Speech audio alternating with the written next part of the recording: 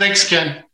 And for the presentation today, I'm going to be throwing out a lot of numbers, but we'll post kind of the high points in Discord later, so you can go back and review. One thing I want to stress is even though the Inflation Reduction Act has been passed and signed into law, there's still a lot of unknowns about it because the IRS needs to issue guidance and kind of tell us as tax preparers or citizens on really what these laws mean and how to work them. So just kind of throwing that out there as a disclaimer is there could be some minor changes, but overall, we're going to talk about what the law says, but the IRS could issue guidance that kind of change it a bit. So there was about 22 major provisions in the act. We're not going to go through all of those. We're going to focus mainly on the residential energy efficiency property credit, the non-business energy property credit, the maximum out of pocket for Medicare beneficiaries, and then we'll spend some time on the credits for vehicles, whether they're owned or brand new. So we'll kind of drop down there. The main reason the Inflation Reduction Act was signed into law by President Biden was to combat inflation through various tax provisions. The main tax provision they think that will help fight inflation, according to the continuing professional education courses and articles I've read, is that 15% book minimum tax on corporations. But we'll see if that really comes to fruition. But the act, and that's what we're going to focus on today, there was about $369 billion that was set aside for clean energy and energy security. So as of today, that's been the largest investment in climate in U.S. history. So those are kind of the provisions we'll focus on because those are the ones I think as investors in property you might be able to use. Again, kind of going over the healthcare one, they are putting like a maximum out of pocket for people on Medicare. In the past, you'd spend about $7,000 and then still have to pay 5% of the medical bills going forward. Now that's capped. So once you hit your cap, you're no longer going to have to contribute paying a copay or any portion of those medical costs. So if that number is $7,050. And then if you are on Medicare Part D, starting the year of 2025, pretty much once you hit that $2,000 out-of-pocket coverage, the co-insurance is eliminated. So if currently you are in Medicare, once you hit that $2,000 spend on prescriptions, you shouldn't have to pay for a copay going forward. Currently, the Medicare Part D, you're paying 20% on the cost of brand name drugs and then 40% on generic drugs. So that will kind of all go away. Additionally, if you're needing insulin, that will be $35 per month under Medicare Part D. So again, there's Inflation Act, there is reduced spending and costs out of pocket for individuals with kind of those components. And that was a large part of the Inflation Act. Going down to kind of more of the home energy efficiency credits, the non-business energy property credit is what we'll focus on right now. Prior to the IRA, credit was available to individual taxpayers for non-business energy property placed in service prior to January 1st, 2022. That credit was equal to about 10% of the amount paid or incurred for qualified energy improvements. And there was a lifetime limitation on that credit. With the new IRA law, they made the following changes to the non-business energy credit. It expanded the credit to energy efficiency components placed in service before January 1st, 2030. So in essence, instead of it ending in 2022, they extended it about 11 years or 10 years. So it was till January 1st, 2033. They increased the credit from that 10% to 30%. So they tripled that. So you'd be able to get more of a tax credit deduction. It repealed the requirement that the residential energy property expenditure must be made with respect to the taxpayer's principal residency. So in the past, if you were to do some of these residential energy upgrades, it was required to be your principal residence. With this law, it repealed that test. So again, that's where we're going to need the IRS to actually issue better guidance and really clarify that for us. But that could be a pretty good credit for people that have rentals, because it also repealed the lifetime credit limitation of $12,000 per year for expenditures on like windows, skylights, doors, etc., and those type of items. So if you're going to have to put new windows or doors in a rental property, in the past, you could write those off as expenses or capitalize them. But now you're going to be able to get a credit because the IRA kind of took away that residential primary resident piece. So that could be a pretty good way to do some replacements and also get a credit to offset your taxes. Again, going over that, excuse me. If you want to pay for a home audit of your energy efficiency, those kind of about, depending where you live, certain power companies do them for free, or you can pay firms. You are able to claim $150 credit for doing that to get an audit of your home or a rental property, based on what I've been told and read. But again, the IRS will need to confirm that. So kind of want to take a little break there because I threw a lot of information out. Does anyone have some questions regarding that? Yes, I do have a question regarding the upgrades or improvements. Is that a credit you can get at the retail store, or is that a tax credit in your tax return? Does it need inspection from your city? So my understanding of this, and again, is you would need a receipt, and when you do take the credit, it'd be on your tax return. And you would need kind of the serial number or VIN number of the item that you purchased. And that would be put on your tax return. Okay. Do you know if they require inspection, or it's just you have a receipt and that's it? Again, I think receipt with the VIN or the serial number are the things I'm seeing that are the requirement on the tax return. I'm not seeing that an inspection is needed to verify that was bought and installed. Thank you. Yeah, I was curious, Pete, if you know from some of the green energy pieces, I'm not sure if it's actually part of this conversation or not. And if it's not, then let's not worry about it. Mm-hmm. But one of the things I was talking to some guys that were in the green energy space, and they were telling me about how they were getting, the investments they were making in the battery, solar panels, and everything that they were doing with their properties gave them like 100% write-off for the equipment. But then they were getting like extra, like bonus tax credits for like an extra like 50% above that. And so part of like their calculus in the properties had to do with those kinds of tax benefits. Is that anything that you've seen much or know much about too? And does that relate at all to what we're talking about here today? Today, that when I wasn't going to cover that. I haven't heard where you get 100% credit. Most of the credits I'm seeing are like up to 30 to 40%. And it depends on when you get the item in service and installed. Okay.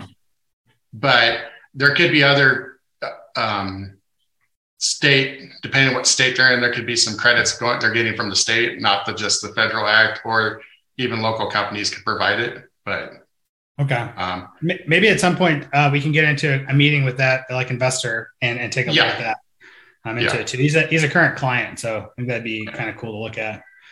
I guess another question I was kind of want to throw out to see if anybody had any opinions on it here in the group, if that's okay, is like, is the investments inside of having green energy in our properties useful to us as real estate investors? Like, do we see that like, hey, well, with rising energy prices, investing in some of these green initiatives with like these tax benefits, does that make sense for us to do, right? Because one way to look at that would say, well, hey, it's just an extra expense to the property.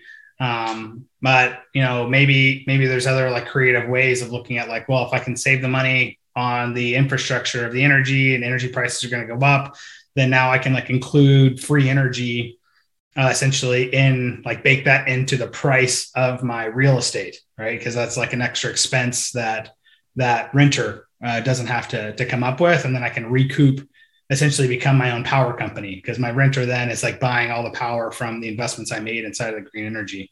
Does anybody have any feeling for that about like where energy prices are like headed to the future, and thought about any of those ideas? I don't know if that was something maybe, Chris, that you had noodled around on, or if anybody else has either. Guys, I have a horrible Wi-Fi, and so I'm not going to put my video on them to see if that's going to help. I know that Margaret has had some really great ideas around this. I mean, I could basically say some of the things that he does and that I'm considering. But first of all, am I talking to you guys, or is my voice? Yeah, we hear you, buddy. Nothing like talking to dead air. But I mean, one of the big ones is that, like I think it was said, as an individual, you can get that 30% reduction on solar, but as a investor, you can't. But if you, I think one of the things that he's doing is he's creating an entity and within it, its own solar company, and then getting the write-off, the 30% write-off, and leasing to his company that owns the rental property. Therefore, he's getting the 30% write-off, and then he's, I believe, selling, putting the solar on himself, or he's got a crew that.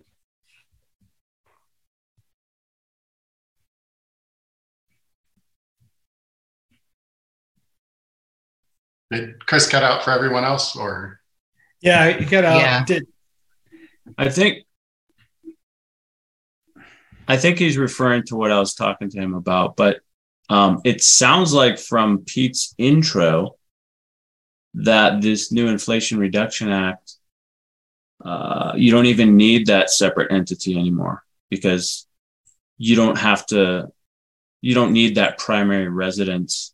Essentially, you don't need to create an extra business, because the primary residence requirements going away. So you can do this for rentals. So you don't even need that extra step. It sounds to me like. Did I get that right? Yeah, Matt, that's what it's reading as, and people are explaining from the CPE and the Deloitte conference I sat in on. But again, until the IRS really hammers the details out, I think we'd stick down the path you kind of are going, but you may not need it. Yes. Okay. Do you know when the guidance might be coming? Like in the next 6 months or so?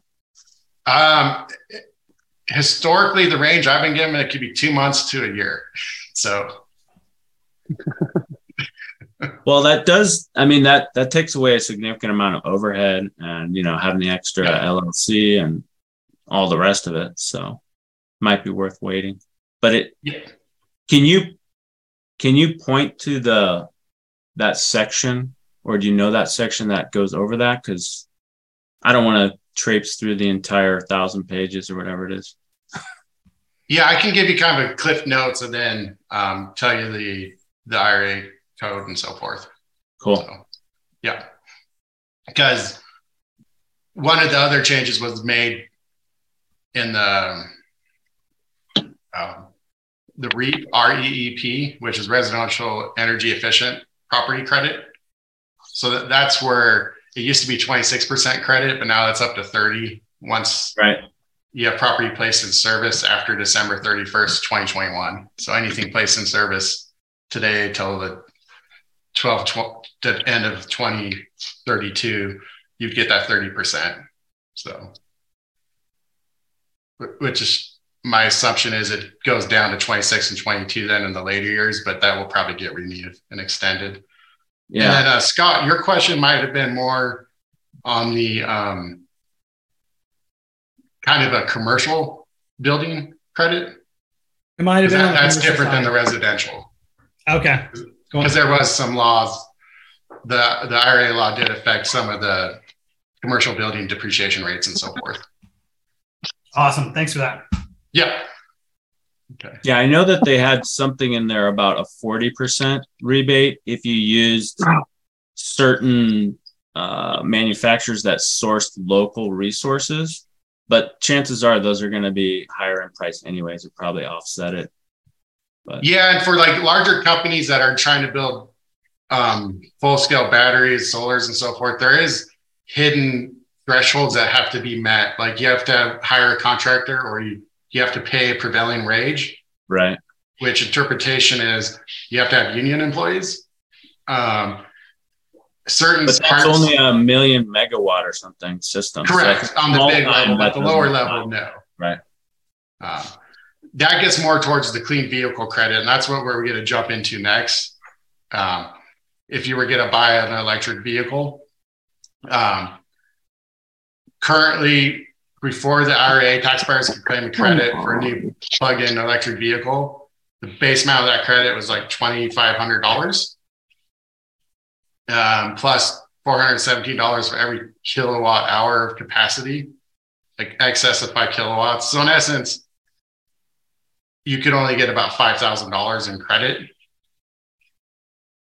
Excuse me.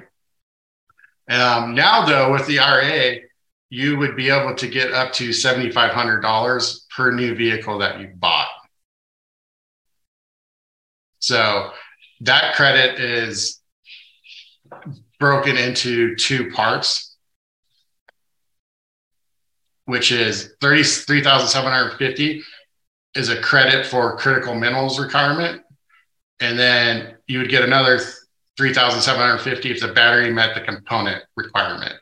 So we'll kind of get into a little more details on the critical minerals requirement. Pretty much what that's saying, it has to be extracted or processed in the United States or in a country in which the U.S. has a free trade agreement in, or to get the minerals, it has to be recycled in North America. And those requirements do change on the percentage of the battery depending on the year. So 40% of the critical minerals need to be from one of those things I mentioned earlier up until 2024. And then every year it goes up about 10% to where finally in 2026, 80% of the critical minerals requirement has to be made in the US or processed or with a country that we have free trade with. So if you're buying a vehicle that doesn't have that, you're not going to get that first 3,700 in credits. And then to get the remaining credit, that other 3,750, the final assembly must occur in North America. So the credit has to be, in essence, assembled in North America, which most of the cars that are selling them here, at least, are assembled in North America. So it doesn't mean just America. So that one will be pretty easy for everyone to get.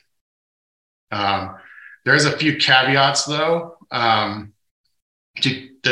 get the clean vehicle credit, you have to have a modified gross income below certain thresholds. So if you are married and filing jointly or a surviving spouse, your modified adjusted gross income has to be under $300,000. If you're head of household, it has to be under $225,000.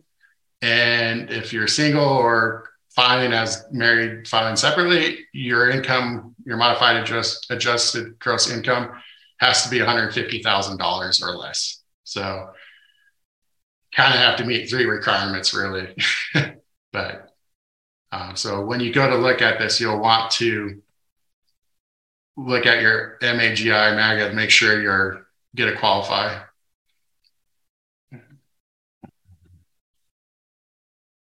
Any questions on that? Again, I'll put this kind of in your Discord channel so you can see. And one nice thing about the Inflation Reduction Act is it took away the limit of once 200,000 cars were sold by a manufacturer, they weren't able to get credits. Teslas, you weren't able to get credits because those were kind of named as companies you couldn't get these credits for, but going forward, you are able to. And then dropping down to individuals that already own an electric vehicle, they can sell those to the dealership or you can buy them from individually. And if you buy a secondhand, previously owned clean electric vehicle, this act allows you to get a $4,000 credit or 30% of the sales price, whatever one's smaller. So when you do buy a secondhand vehicle, you are able to get a credit for that, and it's $4,000 or 30% of the price, whatever is lower.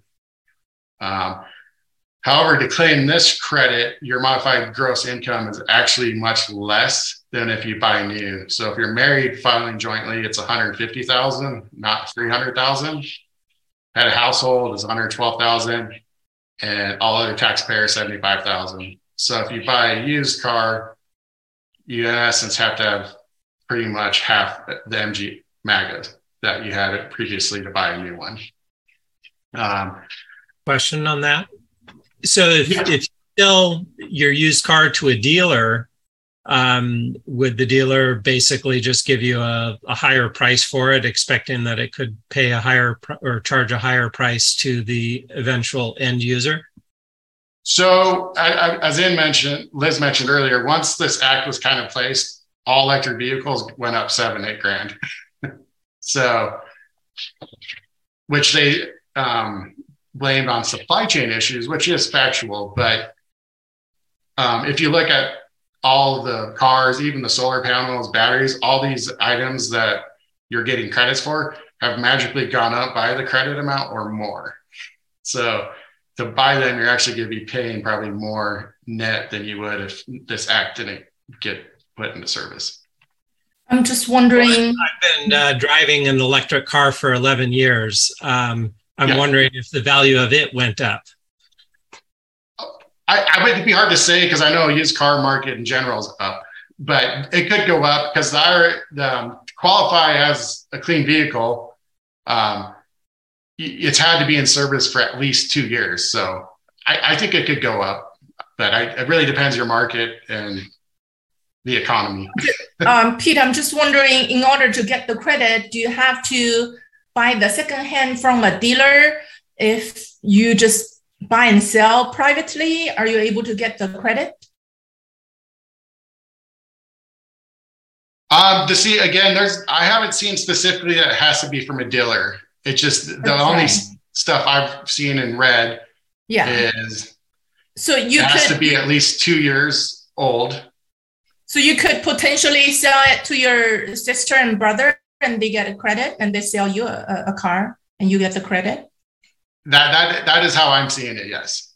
Now selling it to your spouse or a relative that is like a direct relative, like a sibling, not your sibling, but like your child's, that would probably be stretching it.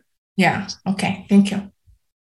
Pete, you mentioned several income levels are those cliff things, or is it phased out like many other IRS rules?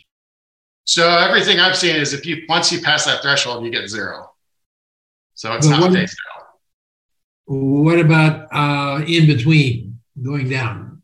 I mean, do you have to go, if you're under 150, do you have to be, is it ramped out? Is it phased out? No, if you make 0 or 149 as a single individual, you'll still get the full credit. So, yeah, it's not phased out.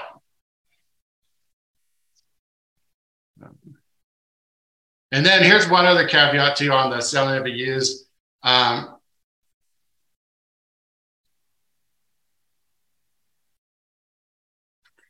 It has to be the original use commenced with a person other than a taxpayer. So that would, in essence, the taxpayer can't sell to a taxpayer their own self. But as you're asking, you could sell to a sibling.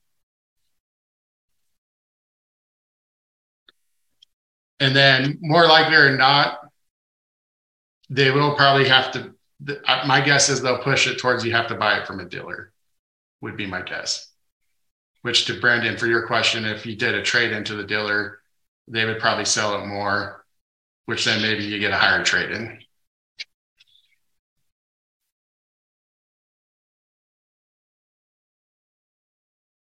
And I believe they're going to put a income limit of the car has to be $25,000 or less to buy it as a secondhand.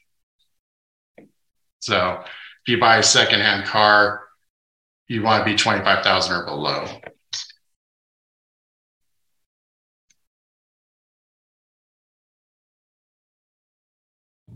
back to the properties. Was there any Yeah. mention of opportunity zones in that bill? In the stuff I've seen, I've not seen anything with opportunity zones mentioned.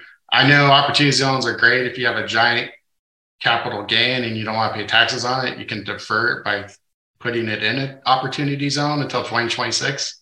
But I haven't seen any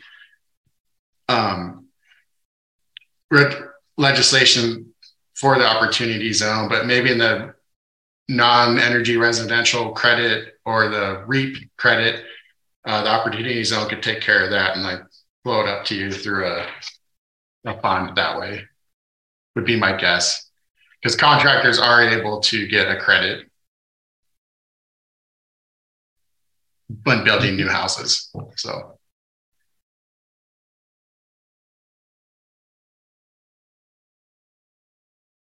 And that was mainly it for, I think, the major Inflation Reduction Act items that would affect this group in general. And again, I'll put this out on Discord with kind of screenshots of the high level stuff we talked about.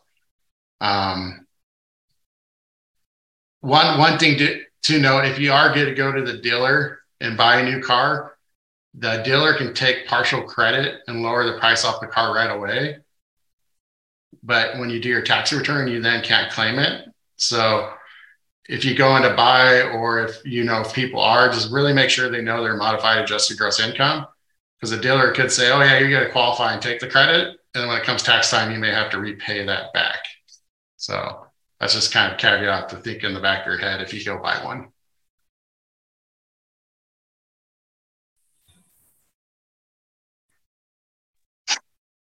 How's my audio? Is it okay? Yeah, we can hear you. I switched rooms. It's got a better connection here, I hope. I was all set to get solar on my house and expecting I got to rush it before the end of the year because it's going to go down from 26 to 22%. So I was elated when it went back to 30. I am not sure if this is nationwide, but another reason, if you're even considering solar, there's something called net metering. They had net metering 1 and they have net metering 2 right now, and it's going to go into net metering 3, which is going to be a lot less favorable. So if you guys have any interest in going solar, I would really try to push hard.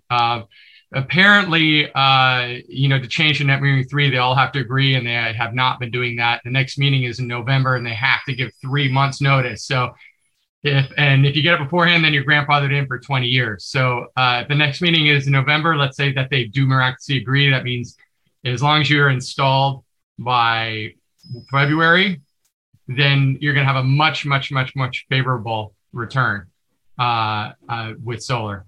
So highly consider that, guys. If you're even remotely considering it, you want to get grandfathered in with net metering 2 before it gets to net metering 3. Who is this? Go ahead. Chris, you said there's a meeting. Who is then that group that's meeting or deciding this? Oh, it's Illuminati. It's definitely Illuminati. It's what is it? The board of I can't remember, but basically they're the ones who make all the decisions in terms of energy, and you've got all the lobbyists in the world on solar side and on the energy company sides. I mean, it's understandable. I mean, the cheaper solar gets, the electric companies to have solar themselves. There's plenty of people having rooftops with solar, and when the sun is shining, they get paid top dollar, and it's a loser for the electric companies. So they're trying to make it less profitable, take more time for us to pay for solar. Understandably, they're a corporation. I have no animosity against them, but my special interest is different than theirs, and I want to win. I believe that's just for California residents. Oh, is that right? Oh, yeah. I'm so friggin' California centric. Sorry for everybody else. Yeah, it's spreading to other states though. So more likely or not, we have that effect. More likely or not, your power bill will remain cancer. the same. It just will be billed differently. So yeah, to all my Texas friends who have in the teens per kilowatt, or probably don't even know how much I pay for electricity because it's so damn cheap. I love you so much. Yeah. Top rate here is about 55 cents a kilowatt, and that's considered decent. So it made a lot of sense for me to go solar. Yeah. Okay.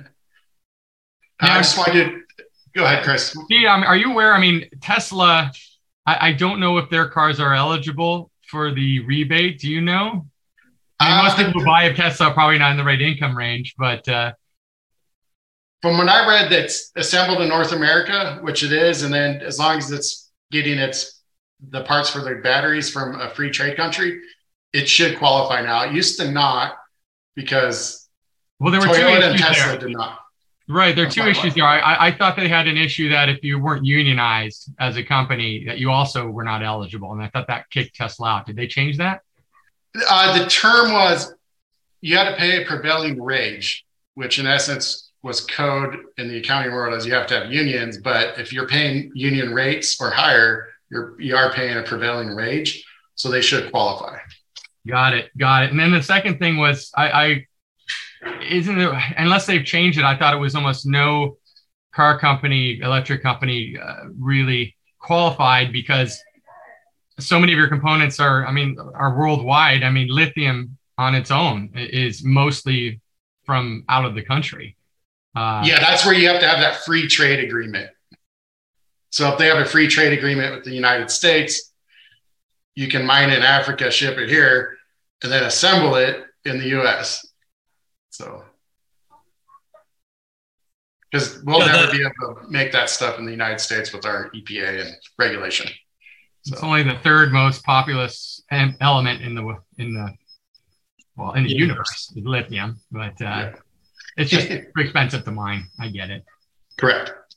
The Teslas were not eligible under the old credit because they had sold more than the limit, which I think was like 200,000 or something. 250,000. Yeah, I squeaked in there. They're 2018 purchase, but yeah, there is Toyota. There is a cost limit too on the credit. So if the vehicles are particular luxury models or whatever, they're going to be too expensive for the credit. Pete, a question on some of the other energy saving devices, heat pumps and the like. Mm-hmm. You got any information on that? Is that under an income limitation? If I want to put that in my house, if I got to replace my AC and I put a heat pump in instead, which upfront cost is more expensive, I mean, I'm getting 3% off of that too. I think starting in 2023, I couldn't do it this year. Is that right? Or do you know anything about that? The only thing I've read is you get a $2,000 annual limit for amounts paid for specified heat pumps, heat pump water heaters, or biomass stoves and boilers. So 2,000 each? 2,000 annual. So you'd have to space it out, I think. Can I buy half a heat pump at the end of the year? And by the other half, I'm kidding. I'm gonna say no, but you could try it, but I wouldn't recommend it or condone it. Bite in pieces. Pete, going back to those income limits, does that apply to an investment property? If I put solar on a rental house, I have to stay under those income rules?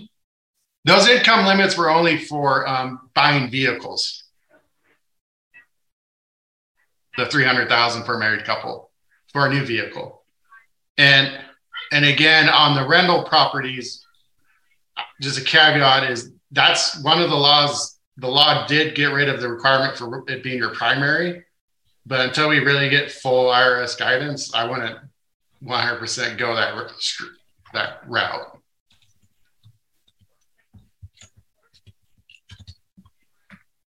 I pulled up the law, and it says the credit would be allowed for expenditures made on any dwelling unit used by the taxpayer, not limited to primary residences. But used doesn't lend itself, that lends itself to me more like a second home or, I don't know, not like investment property.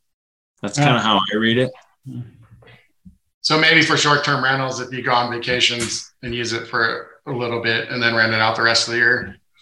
Or how long do you have to live there? Maybe you live there for a couple of weeks, install it, move out.